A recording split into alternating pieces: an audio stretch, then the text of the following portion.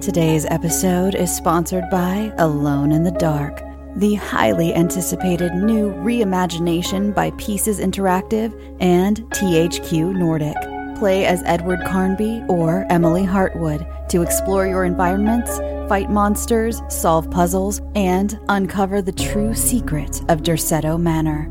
Our favorite heroes are brought to life by Hollywood stars Jodie Comer of Killing Eve and David Harbour of Stranger Things, who lend not only their voices, but their appearance and their formidable acting skills to the brave protagonists.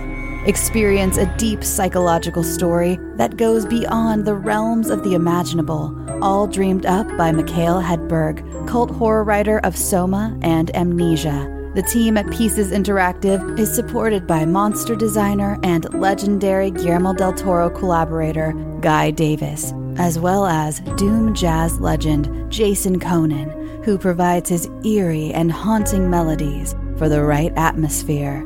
Alone in the Dark is available March 20th on PS5, Xbox Series XS, and PC. Pre-order your copy now and escape into the dark. Spread the word. The JCPenney Friends and Family Sale is back. And this week, we're passing the savings on to you. Use your extra 30% off coupon to prep your home and style your family for Easter. That's extra savings on top of our great low prices. Plus, share your coupon with everyone you know and love. It's always better when we save together. JCPenney. Make everybody count. Offer valid 3/11 through 3/17. Exclusions apply. See store or jcp.com for details.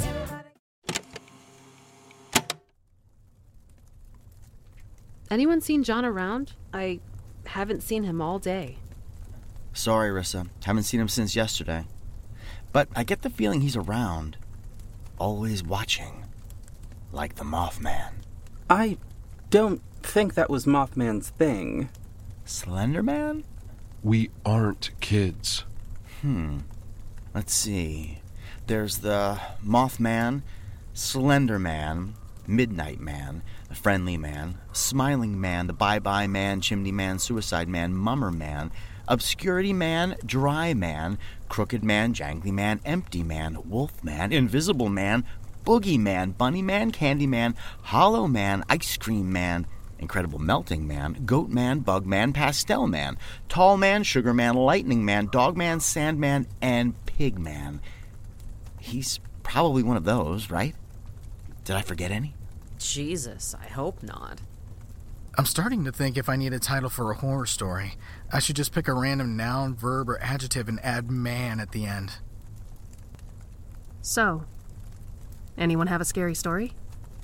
You know, we don't have to tell scary stories. John isn't here. We can just talk. That would be nice. Plus, I'm sure we have a lot more in common to talk about than horror.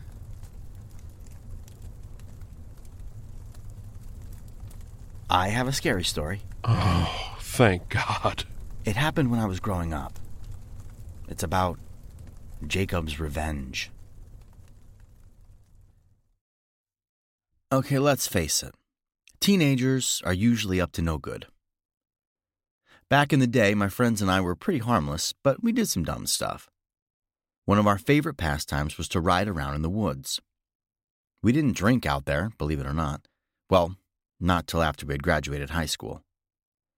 We would drive around aimlessly down dirt roads and turn off the headlights.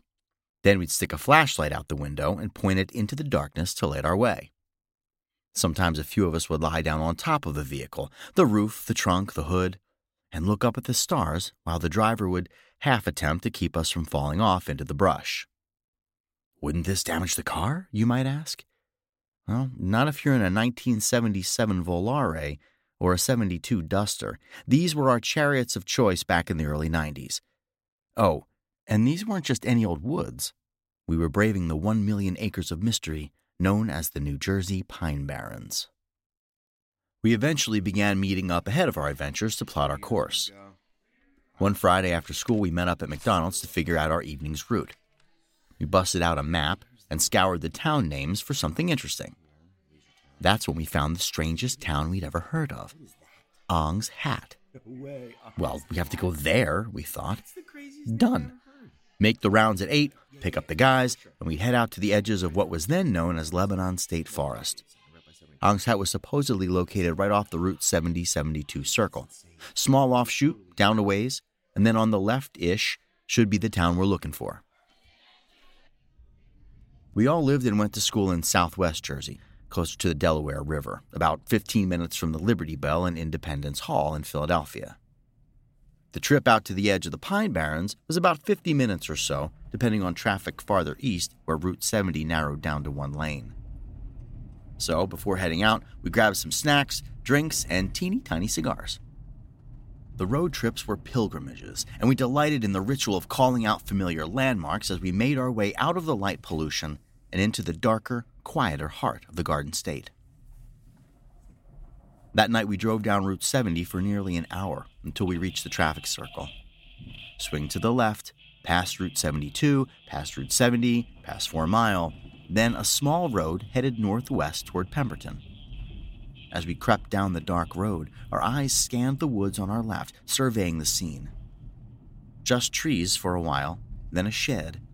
Then, just about where our inner GPS told us the site should be, there sat a diner that looked as though it had been built at the front of a large piece of property. Sweet! We must be close now. More woods, some small houses, an abandoned garage. Then we came to an intersection. Damn! We were drifting farther away from our intended target on the map when we spotted a street sign. Son of a bitch! Ong's Hat Road! So, we're in the right neck of the woods. But now things were a bit more paved and civilized, so we retraced our steps back to the circle to start over. Down the road, past the diner, and then we decided to make the sharpest left-hand turn we could make in order to attempt to get into the woods behind the diner that was now to our southeast. Barely visible was a small break in the tree line, a hidden driveway of sorts, totally unpaved, no curbs, no signs, no nothing. The car would fit, but just barely. The Volare limped down the path, deep ruts in the path testing the suspension. As tree limbs reached out to scrape the doors and windows, the metal and glass shrieked at their touch. Inside the car, we were unnerved and excited all at once at the prospect of finding any remnants of the ghost town of Ong's Hat. The path narrowed around us, and the ruts grew deeper. The scars in the ground this far in were slowly becoming puddles, and we feared that we might not make it out. We were probably a quarter mile in, but it took forever to make it this far. There was no space to turn around.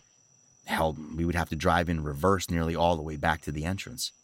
So we stopped the car and squeezed ourselves through the barely opened doors to have a look around. Well, we definitely weren't driving any farther. We could walk a bit, though. I mean, we came this far, right? We debated leaving, just in case someone else drove back here, but in the end, we decided that unless Gravedigger was headed to Ong's Hat to drop off a load of bog iron, nobody else was on the way. So, onward. My buddy Toast grabbed a stick to test the depth of the puddle. Jesus, it was deep. Good thing we stopped driving when we did, otherwise we might still be there, trapped inside 3,000 pounds of automotive steel for all eternity. The water wasn't quite water, though. It shimmered an eerie green in the moonlight and had a thickness to it. Not quite slime, but it definitely had a certain viscosity. Since it looked like a miniature lake of snot, Toast officially dubbed it the mucus pit. Okay, so I guess we hit a dead end. We smoked a stogie and skipped rocks across the mucus, then hopped back in the car and put it in reverse. Moles was our leader since he wore a leather jacket and had a burly beard. Before we turned 21, he was the designated alcohol buyer because he looked like a dad already, complete with the dad bod to go with the facial hair. So he stayed outside and guided the car backwards through the treacherous path, all the time waving a flashlight like a teenage lumberjack airport ramp agent. We made it out, did a quick tick check, and drove around some more forested back roads before heading home for the night. Ong's Hat was a bust. Then, a few weeks later, we gathered again to plan another jaunt into the dark intrigue of the pines. My cousin Chubby mentioned our trip to Ong's Hat and felt a little let down that we couldn't find it. He wasn't particularly rotund, but he worked at a restaurant called Chubby's back when it was still open. Anyway, as we checked out the map to pick out a new destination, Chubb noticed something strange. Ong's hat wasn't where we left it. It wasn't even on the map anymore. What? No, that can't be right. Wait, it should be right here, past the circle, at the edge of Lebanon. But no, it wasn't there. The name was no longer written on our map, as if the town itself had been reclaimed by the Burlington County Road Atlas we were reading. Did it disappear because we hadn't found it? Or because it didn't want to be found? Had we gotten too close? This required some intense research. Back in those days, Google was called the library. We wasted that night doing something else and planned a day trip to the Burlington County Library where we could do some serious historical digging. We hit the card catalogs, microfiche, and we scoured the stacks. We had to wait our turn for the computer. Now, keep in mind, the internet did exist at that time, but the World Wide Web did not. We dug through historical records, land surveys, and old maps. And finally, we found it. Ong's hat did appear on some older maps, but not every one. At the site of Ong's hat, there was a silver mine that hadn't been in service for generations. And you can scan the internet now for references to an abandoned silver mine at the site of Ong's hat, but you won't find any. There is no such historical documentation, but I'm telling you, it was there when we did that research. We also found some old newspaper articles and books about the lost and forgotten towns of South Jersey. We read historical documents and plenty of folklore that detailed the origins of Ong's hat. There were tales of prize fighting, revelry, and ribaldry at a local dance hall, and a dandy fellow by the name of Jacob Ong, whose trademark top hat had been trampled and tossed into a tree by a jilted lover. There the hat stayed for many years, gradually gifting the town with its nickname, Ong's Hat. The name stuck.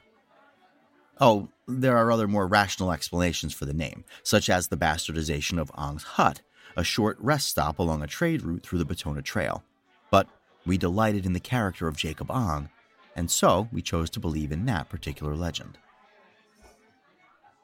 Okay, so if you've ever heard of Ong's Hat, you may be wondering if it really was the gateway to the dimensions. Subsequent trips to the library in the years after had led to an entirely different legend of Ong's Hat, tales of arcane texts and interdimensional travel by way of egg-shaped pods. Did we live that in real time? Yes, we did. Did we search for eggs that would carry us to Earth too? Yes, we did. Did we write letters and make phone calls to publishing companies that may or may not have ever existed, searching for occult texts that were collected into a shadowy tome called the Incunabula Papers? Yup. But not on this trip. Maybe I'll tell that story another time. But look, there and then, in 1992, we were on a quest for this place that should exist. We were going to find that silver mine and prove that Ong's Hat was real. Pack the Pringles and the cigarillos, boys. We're headed back to the Pines. The next Friday night we were all free, we stocked the car and grabbed a few extra flashlights and headed out to find Ong's Hat. For real this time. Once again, the trip took nearly an hour. During our research, we found an old newspaper article that contained a write-up of a diner that had sprung up as an oasis of refreshment for road-weary travelers on their way to and from the Jersey Shore. The article had a photo. It used to be known as Ong's Hat Diner. Pay dirt. It was situated on the edge of a silver mine that had been abandoned for decades upon decades. We wondered if the new owners even knew about the existence of the mine. We also wondered if they had security cameras around back. Scoots was driving the Volare again. He is Mr. South Jersey, after all. Toast rode shotgun because the tall guys rode up front. Moles and Chubb flanked me on either side as I rode the hump. Our butt cheeks began to fall asleep as we ambled down Route 70, 3/4 of the way around the circle and northwest up the dimly lit road. Slow and steady, we nearly squealed with delight as we passed the diner. Dude, why did they change the name? Anyway, we weren't far now. We made that super sharp left and came to the break in the brush where the secret entrance was. I felt like Batman sneaking into the Batcave. Scoots was piloting the Volare down the narrow path toward the giant puddles. We stopped before hitting the liquid so the tires wouldn't get stuck, and then we got out and walked around the mucus pit. But it wasn't the only one. The deeper we walked, the larger the pits got. We tried to skirt them, but our feet kept slipping into the sludge. Scoots had the bright idea to walk on the bushes, it's drier. So we tried that. Like 5 ninjas, we Spider-Manned ourselves along the outskirts of the mucus pits, grabbing onto tree branches and prickly shrubs until at last the pits narrowed and we could walk normally again. The path was strangely smooth at this point. Remote and unpaved, I couldn't help but think that we had stumbled across the ass end of Robert Frost's road less traveled. But 2 roads had not diverged, and this was no yellow wood. Nope. We were in the darkness of the Jersey Pine Barrens with only 1 road in, and it was most likely the only road out as well. As the crow flies, we couldn't have been more than half a mile from a paved road, and a mile and a half from a literal highway, rural as it might be this far east. But the woods are dense, and crawling with God only knows what kind of animals, hunting blinds, and possibly the legendary pinies who inhabit some of these remote areas of wilderness. I'm sure they're nice folks, but a bunch of teenage strangers trespassing in the dark of night might not be exactly welcome, considering the circumstances. We walked with a spring in our step, though, since we were on an actual path that wasn't barbed with thorny bushes and sharp pine branches. We finally came upon a clearing that was home to a pile of wreckage. Remnants of what exactly we were looking at, we weren't sure. There looked to be parts of farm equipment or old carriages. It looked like something out of an H.G. Wells novel had crash-landed here. Where the pilot got to is anybody's guess. Looking back, I wonder if there had been any fragments of egg pods amongst the ruins. The clearing thinned out, and we were back on the path. A small fallen tree bridged a small brook that babbled along in the darkness. Luckily, there was a bit of moonlight, and it was an amazing sight. Would have made a great picture if anybody had thought to bring a camera. None of us had mobile phones, let alone one with cameras. Actually, the first smartphone was introduced by IBM in 1992, if you can believe that. But at $900 back then, that's a nope. So we admired the moonlit scenery and crossed the log bridge. It was fairly wide and pretty easy to traverse, so, spoiler alert, nobody falls off it. About 50 yards or so past the log bridge, the path narrowed and seemed to be ending. It looked like a site that you'd stay at on a camping trip. There was a fire ring and a rough-hewn bench and a smattering of other ancient junk lying around. No signs of recent activity, though. No food wrappers or cigarette butts. Nobody had probably been here since filtered cigarettes had been invented anyways. The atmosphere was a little tense by then. We had made it this far, and our nerves were a little frazzled as the possibilities dawned on us. If we came up empty-handed again, we would still have to hike all the way back to the car. But there were more pressing concerns. What if we're caught? What if we're shot? What if we're eaten by a wild cat or maimed in a bear trap? There was a dark vibe settling over us now, as if the air had changed. We were together so often that we frequently seemed to share the same brain. On this particular journey, we had been experiencing collective emotions, not unlike a crowd at a sporting event or coworkers on a team-building exercise. Intrigue, curiosity, celebration. But for the first time, we could feel the chill of an emotion that groups of hikers shouldn't be feeling on a random Friday night. Fear. Luckily, someone cut the tension by voicing his very real concern in a slightly comedic way. It's a quote we still repeat 30 years later. If I see any skulls, I'm jetting. After some chuckling, we spread out just a little to have a better look around. And there it was. A small mound of earth that had a hole carved in it, framed with wood, like a painting in a horror movie that would swallow you alive if you got too close. The entrance to the mine. The frame was nearly parallel to the ground, so we got on our knees and peered down into the darkness. Flashlights in hand, we illuminated the cavern and had a peek inside. There were some pieces of wood, possibly the remnants of a ladder, down at the bottom of the shaft, which did us no good at the moment.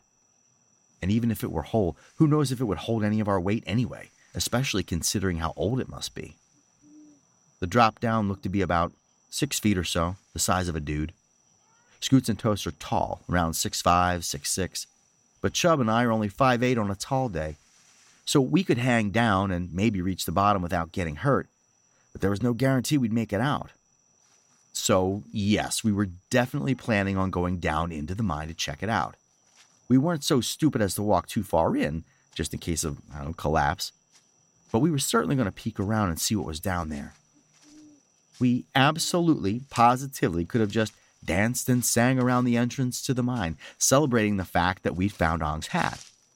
But we'd forgotten that that was the initial goal of the journey. Shit, we had just found 2 things that weren't supposed to be here in the woods, the town and the mine. There was no way we were leaving without a little spelunking. But how were we going to make it happen? Well, we're not exactly civil engineers, but we're pretty creative guys. What if we had something tall enough to stand on down at the bottom that would allow us to climb back out? I, being the shortest of the crew, needed to be able to get my armpits out, and it would be simple enough to hoist myself out the rest of the way. Then the other 4 guys could pop out easily. We scavenged around for a bit, and Moles found the remnants of a tree stump that we pried out of the ground. "Thanks, fearless leader." We stomped off a few roots to improve the shaft aerodynamics, and voila, we had our makeshift step stool. It was about 1.5 feet high, so it should work like a charm. We held on to Toast as he lowered himself to the bottom. He's pretty damn tall, so his head was just visible as he stood flat on the ground.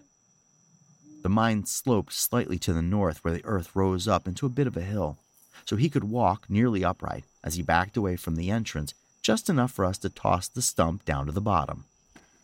He positioned it at the mouth of the shaft and dug out a few clods of dirt with his boot to more or less level the thing. Then Moles dropped in, looking like a human groundhog. Scoots and I lowered Chubby down, and he stood on the stump with his head and shoulders peeking out above the wooden frame. He did a quick test to see if he could push himself out of the hole high enough to get his butt and legs out. Success! So, down into the darkness he went. I followed, and Scoots finally came down after me. Flashlights ablaze, we stood with our backs to the entrance. We turned them off for a second, just to see if we could make out the entrance/exit in the dark. Another win. There was just enough moonlight shining through that in the worst-case scenario, we could still see the stump at the bottom of the shaft. We turned the flashlights back on and had a look around. I wish I could say that we had uncovered buckets of silver or the skeleton of Chester Copperpot, but all we saw were a few old wooden handles and some rusted remains of digging tools lying on the ground. That is, until we crept just a few feet further into the mine, our flashlight beams reaching out in the darkness to feel around for us, until the casual joke made in passing came to light as being terrifyingly prescient. Chubby said, "There are your skulls, Moles." Lots of skulls, and other bones, littered the floor, redefining our notion of the mine as a subterranean graveyard. I'm the biggest scaredy cat of the crew, so I turned to bounce immediately. Obviously, we were all a little spooked, but we calmed down a bit as we noticed that the bones clearly belonged to animals. We definitely saw deer skulls. The smaller ones were probably rabbits, raccoons, and maybe dogs or cats, random forest critters and lost pets who had wandered into the site and fell down the shaft. What we couldn't figure out was, why were they in a pile? Okay, mission complete. Let's get the hell out of here. As I turned tail to head back to the entrance, someone's flashlight caught a piece of metal in its beam, causing a glint to grab our attention. It wasn't very bright or shiny, like jewelry, just the dull pop of something metallic sitting in the midst of the stone and dirt and wooden rafters. We turned to take a closer look. It only took a second to identify the metal bars as a crude cell, like a jail you see in old Western flicks. The bars were pitted in places, but seemed to be covered with a smooth coating. They weren't shiny until I started wiping at one of them with my sleeve. The tiniest bit of tarnish wore away, and I could tell that the bars were silver. No, not exactly. Well, they seemed to be ancient iron bars that had somehow been coated or plated with silver. It wasn't a great job. The iron had corroded underneath, and much of the silver had gone with it. Bog iron was notoriously laden with impurities, and silver electroplating wasn't invented until the early 1800s. So no wonder the coating didn't hold well. Both iron and silver have long been used as wards against dark supernatural forces, keeping the bad stuff out. But why would a jail cell be coated in silver? Unless it wasn't a jail cell at all. Maybe this was a cage, designed to keep the bad stuff in. There we stood, staring at the cell, then back at each other, completely silent, when the flashlight beam noticed something else. The bars were not intact. Some of them were snapped off and jagged, jutting out at weird angles as if they'd been bent and then broken from the inside. And there, in the stunned silence, is when we heard it. Breathing. A shift along the gritty floor of the cavern, and a dull squeaking sound, like two people in leather jackets giving each other a hug. A low bass rumble thrummed in my chest, and the very hardwired fight or flight reaction was triggered in all 5 of us at once. Out we ran, back toward the moonlit stump that we hoped was sturdy enough to boost us out to safety. We must have looked like the Scooby-Doo gang trying to motor out of a haunted house on laundry suds, our limbs spinning out of control as we felt like we were making zero forward progress. Without discussion or previous planning, we instinctively knew to bust out of the mine in reverse order that we came in. I ran up Scoots' ass so fast, like my brother used to do to me when he had to click out that light and run up the basement steps of our old house. Where had all that moonlight gone all of a sudden? Scoots ran smack into the stump, banging up his shin. The scar is still there. Swearing at me all the way up, he practically levitated out of the hole and then leaned over to help me out. I made it through, but smashed my shin on the frame. Paybacks are a bitch. And Scoots smiled a little. Chubb barely touched the sides as his momentum and our Herculean tug pulled him up clear. Moles groaned as Toast pushed him up from underneath, his hand just about puppeteer deep up Moles' ass. Finally, up came Toast. He stood on the stump and hopped halfway through. We gripped him up and half dragged him the first few yards until we were all on our feet and running in the same direction. We tore ass through the makeshift campsite and down the path and crossed the log bridge without falling off and headed for the clearing. There was the wreckage right where we left it. I didn't notice that couch on the way in. Out of the moonlit clearing and back down the trail we went, never once looking behind us. The thought did cross my mind, however. Had Jacob Ong walked these trails? Had we passed by the infamous tree where his hat had once hung? I guess we'll never know. Our ears were ringing with the sounds of footsteps along the trail and snapping branches. There were so many shadows. So many shadows. We were hoping against hope that the only things crashing through the forest were our dumbasses. Dread was welling up in my body again, despite the adrenaline. That deep bass was back, like a diesel truck idling on top of my chest. The trail got hairy again, and the mucus pits were in our sights. Like the common basilisk, otherwise known as the Jesus Christ lizard, Chubby seemingly flew across the surface of the first pit without getting wet. I wasn't so lucky. I turned my ankle as I attempted to Barry Sanders myself around the first filthy pond, and I fell in. All the way in. I remember looking up toward the surface to see the world above me through a filter of green sludge. The forest sounds and frightened voices of my friends sounding like an extreme low-pass filter had been applied inside my head. Time seemed to stand still down there. I was terrified, and yet sort of at peace. Looking down, I could have sworn the pit was as deep as a lake. Or a loch. Those plants down at the bottom, why did they seem to be so far away? Hands breached the surface and grabbed me up. The guys helped me along as I limped past the rest of the pits. We ran on the bushes, because it was drier, and finally reached the narrowest pit. The Volare.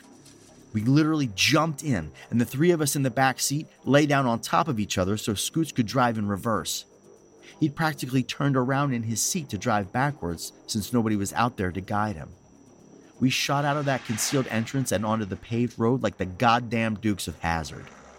Scoot slammed it into drive, and the Volare rocketed away to the safety of civilization. For a moment, there was no noise in the car, save our labored breathing and the sound of my soaking wet clothes dripping onto the upholstery. We weren't a few hundred feet down the road when Moles broke the silence by asking what time it was. He had a very strict curfew of 1 a.m. on weekend nights, and that deadline was non-negotiable. I remember what time it was because it was easy to remember. 12:34 a.m. 1, 2, 3, 4. Burned into my brain. Even in the dead of night, it was a 45-minute drive home, so he was pretty screwed. Or so we thought. Yet another mystery of Ong's Hat is the apparent wormhole that had opened for us. We made it home in exactly 20 minutes. We dropped Moles off first. We pulled up in front of his house at precisely 12:54 a.m. Now listen, if you're from South Jersey, you know that this here is some supernatural shit because we didn't get pulled over on Route 70 in Medford. I know that's weirdly specific and local, but trust me, if you know, you know. We all made it home safely that night. Relatively safe, anyway, considering all the scrapes from our jungle run, the busted shins, and my twisted ankle. I was also sick for about 2 weeks with some mysterious infection that I picked up from inhaling all that grimy mucus. Although, it was sort of peaceful down there. And so, now comes the part that nobody talked about that night. It would be years before we would say the words aloud, even after many more trips to the Pine Barrens and a few sketchy camping adventures in unsanctioned areas. We have tales of ghost trains and Snake Man and the Whoosh Monster, but circling back to the silver mine, what was down there? What had escaped from a cage that had clearly been built to keep dark forces at bay? I wish I could say that one of us had seen the burning red eyes, the cloven hooves, the leathern wings. We didn't see a shape in the skies above, but we felt the ancient gaze upon us as the shadows chased us out of the lost town of Ong's Hat. We know what we heard down in that mine. We know that we narrowly missed becoming a cautionary folk tale ourselves, having crossed paths with the ghost of the pines, Mother Leeds' 13th child, the Jersey Devil. Or, maybe, it was the specter of Jacob Ong himself, trying to keep a bunch of nosy, jerk-off teenagers away from his property. Hello, Bill Band here from the All 80s Movies podcast to tell you about Factor Meals. Eating better is easy with Factor's delicious, ready-to-eat meals. Every fresh, never-frozen meal is chef-crafted, dietitian-approved, and ready to go in just 2 minutes. You'll have over 35 different options to choose from every week, including Calorie Smart, Protein Plus, and Keto. Also, there are more than 60 add-ons to help you stay fueled up and feeling good all day long. Get as much or as little as you need by choosing your meals every week. Plus, you can pause or reschedule your deliveries anytime. We've done the math. Factor is less expensive than takeout, and every meal is dietitian approved to be nutritious and delicious. What are you waiting for? Get started today and get after your goals. Head to factormeals.com/80smovies50 and use code 80smovies50 to get 50% off. That's code 80smovies50 at factormeals.com/80smovies50 to get your 50% off today. Pulling up to Mickey D's just for drinks? Oh yeah, that's me. Nothing extra, just perfection and a straw. Coming in hot for the coldest cups on the block. Because there are drinks. Then there are drinks from McDonald's. Mix things up with any size lemonade or sweet tea for $1.49. Perfect with our classic fries. Price and participation may vary. Cannot be combined with any other offer. Ba-da-ba-ba-ba. Owen? That's crazy. I'm amazed you're even willing to go back into the woods. Any woods. You guys are here willingly? Not to take anything away from what happened to you, Owen, but I like the woods. They're old and powerful and magical and mysterious. Magical? Example, please? You feeling all right, Nate? Yeah, just a little spring cold. You should try getting more sea daily. Anyway, JV, you were saying something about magic in the woods? I was just thinking about the Forest of Three.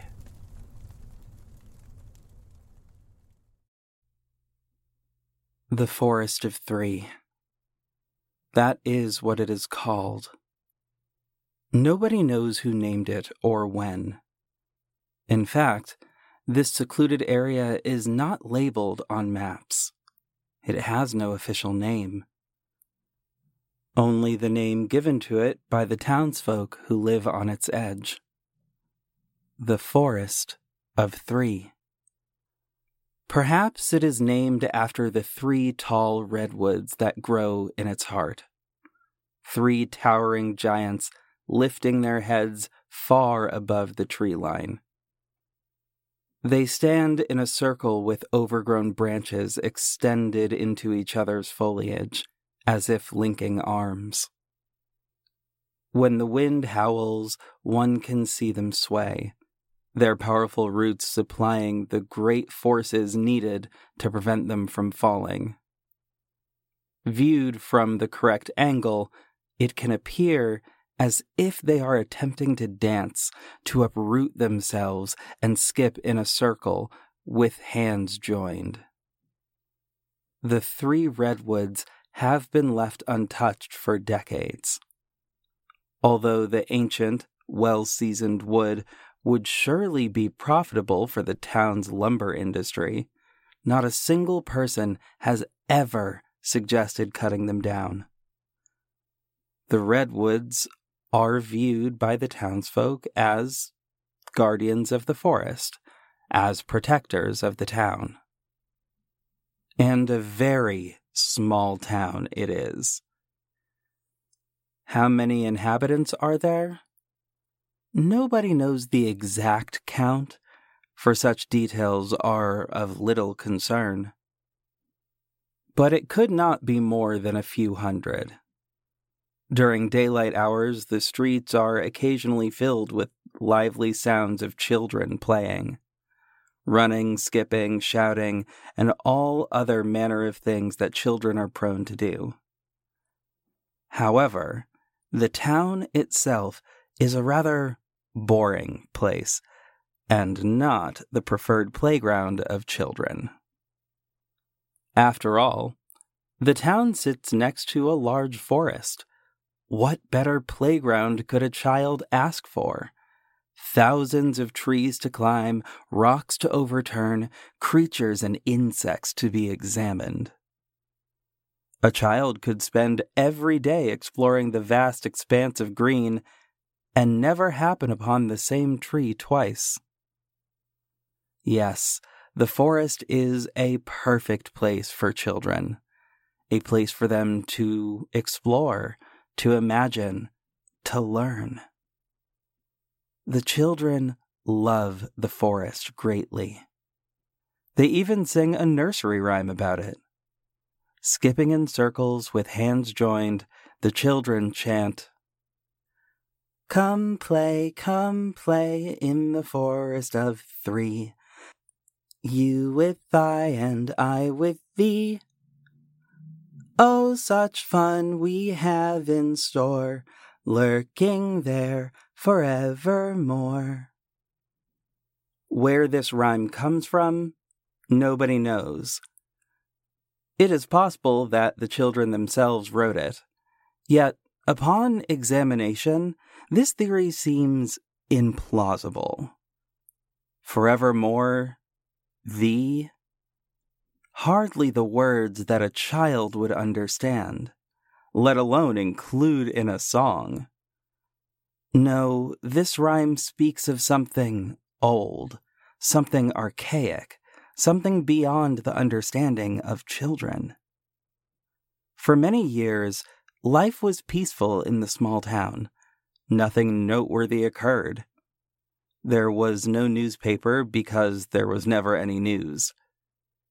A simple lumber town with a simple lumber industry populated by simple people.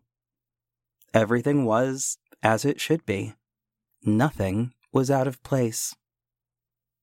Then, a child disappeared. How long ago was this? Few remember the exact year. Several decades ago, at least.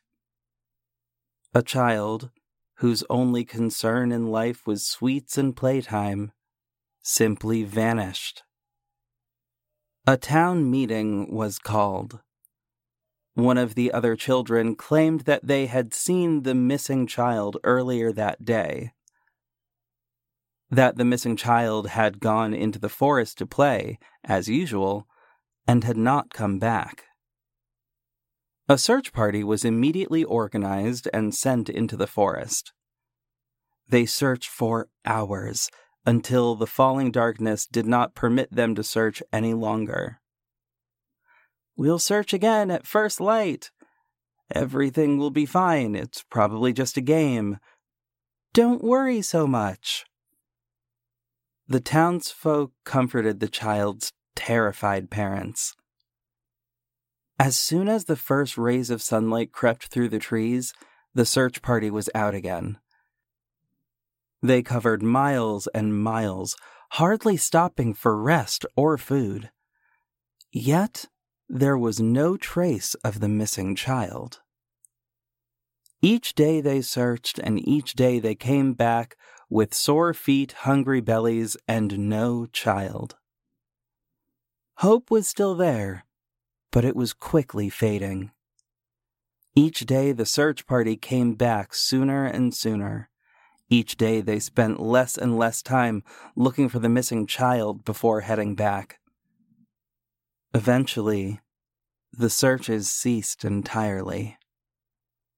If one were to examine the town at that time, at first glance it would appear just as it had before. Men chopped wood, stores had good business, school was in session. Children still played in the streets and in the forest. Of course, the family and friends of the missing child grieved, but nothing would seem out of the ordinary. At first glance. Look closer, and you would see it. The children, they played, they danced, they sang their nursery rhyme, yet there was something odd about their games. As they skipped in circles, arms together, chanting their favorite tune, there was a distinct gap. Where two children should have been holding hands, instead, they held their arms to the side, creating a gap in the circle. A gap that seemed just large enough to make room for another child. During the rainy season, the children often had to play inside. The school had an ample supply of checkerboards, which were excellent at keeping the children's mind engaged. If one looked closely at the children playing checkers, you would notice a single lonely child. Whereas all other children had partners to play checkers with, this child was on their own. Nevertheless, they seemed to be having a fine time, making moves for both sides of the board, and even becoming angry when they lost to their imaginary partner. Life in the town continued. The memory of the missing child faded with each year until the other children scarcely remembered them. Soon, the children matured and had children of their own. The unfortunate, unsolved mystery of the child that went missing slowly was forgotten. Until a second child vanished. The adults who remembered the original disappearance were disturbed. The disappearance of another child brought back painful memories. Many of them had been children themselves when the first child went missing, although they remembered very little about that child. Again, a town meeting was called. During the meeting, it surfaced that the child was last seen heading into the forest, eager to play, and again, a search party was formed. The search party fared no better than the one 15 years earlier. Although the forest was searched each day for hours, with many, many miles of land being covered, not a single trace of the child was ever found. Again, the search party was disbanded, leaving the family to grieve their loss. For a while, the town seemed to return to normal. Daily life resumed its normal course, just as it had so many years before. Yet, if one looked closely at the children, you would notice the same curiosities witnessed 15 years before. The children skipped in circles, singing the nursery rhyme that their parents had passed on to them. But again, there was a gap in their group, a void that was only apparent when they danced. This gap appeared to be just a little bit larger than the one before. Perhaps there was now room for 2 extra children to join in their happy group? During the rainy days, when the children were stuck indoors, playing with worn-out checker sets, there were no longer any lonely children. Every child had a partner to play with. However, laying unnoticed in the corner of the room, there was always a solitary checker set. It had no players, no children to have fun with it. The pieces were scattered across the board as if a game were currently in progress, yet there was nobody using it. Who can say what this meant? Maybe nothing. Children are prone to strange behavior, as any parent knows. A gap in their dancing circle, an unused checkerboard. Why should any of these anomalies be cause for concern? In the end, it did not matter. No adult noticed the slightly unusual behavior of the children after either disappearance. Such was life in the small lumber town. Years continued to pass. Those who were children during the first disappearance became middle-aged. The friends of the second child who disappeared now had children of their own, and life passed by completely normal. Until tonight. For tonight is a very special night. If one were to visit the town center, you would find it bustling with activity.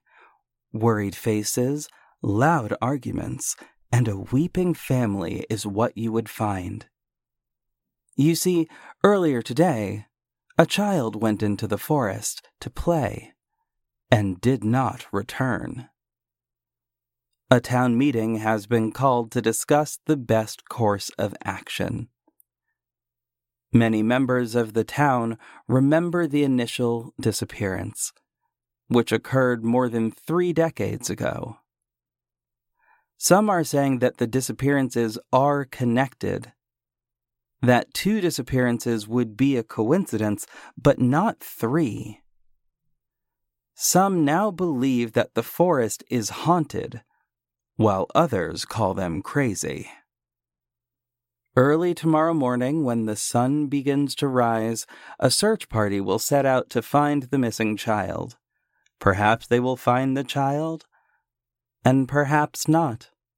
Perhaps the child simply became lost while playing in the forest and could not find their way back home. Or perhaps tomorrow, when the other children go outside to play and begin dancing in a circle, chanting their nursery rhyme, we will see a gap. A gap just large enough for 3 extra children to join. And so tonight, I invite you to visit the Forest of 3. Early tomorrow, the determined search party will undoubtedly break the calm silence, the quiet serenity of the forest. But for the next few hours, all is still. Stroll through the tall, broad redwoods, the thick bush, the moist soil, the trickling creeks. Gaze through the foliage into the night sky to see the bright starlight and thin gray wisps of cloud floating overhead. Eventually, you will arrive at the heart of the forest. Here stands 3 great redwoods, 100 feet taller and 100 years older than all others in the forest. They stand with their branches interwoven, as if dancing in a circle. The wind howls. The trees begin to sway. Sharp shadows are cast upon the trunks of the great redwoods. The shadows move across the bark, and it appears as if the trees are snarling at you, sneering at some great joke that you cannot understand. The wind dies. Close your eyes. Listen for it. The soft rustle of the leaves overhead. The quiet trickle of water through streams. The small animals moving through the bush. Now it comes. So very distant, yet so very clear. An innocent chorus, carrying a sinister tone. The voice of the Forest of the 3. Come play in the Forest of 3. You with I, and I with thee. Oh, such fun we have in store, lurking there forevermore. I'm gonna go ahead and say I hope we don't need to be looking for any missing children. Agreed. It seems like we're missing enough people around here as is.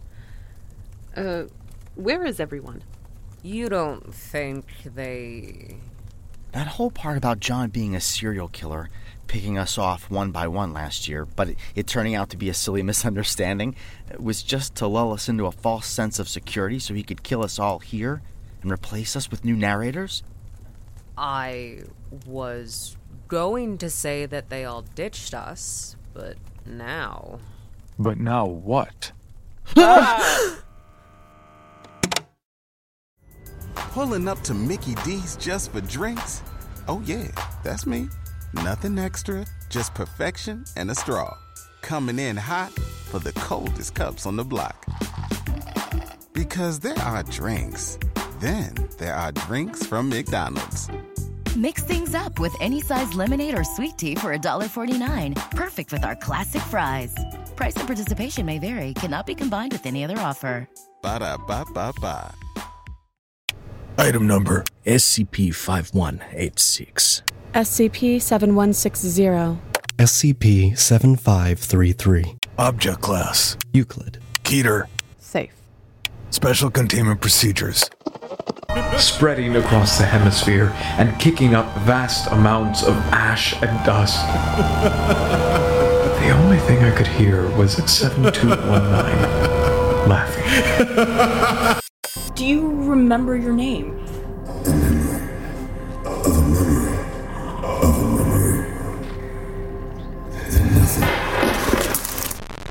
Counseling.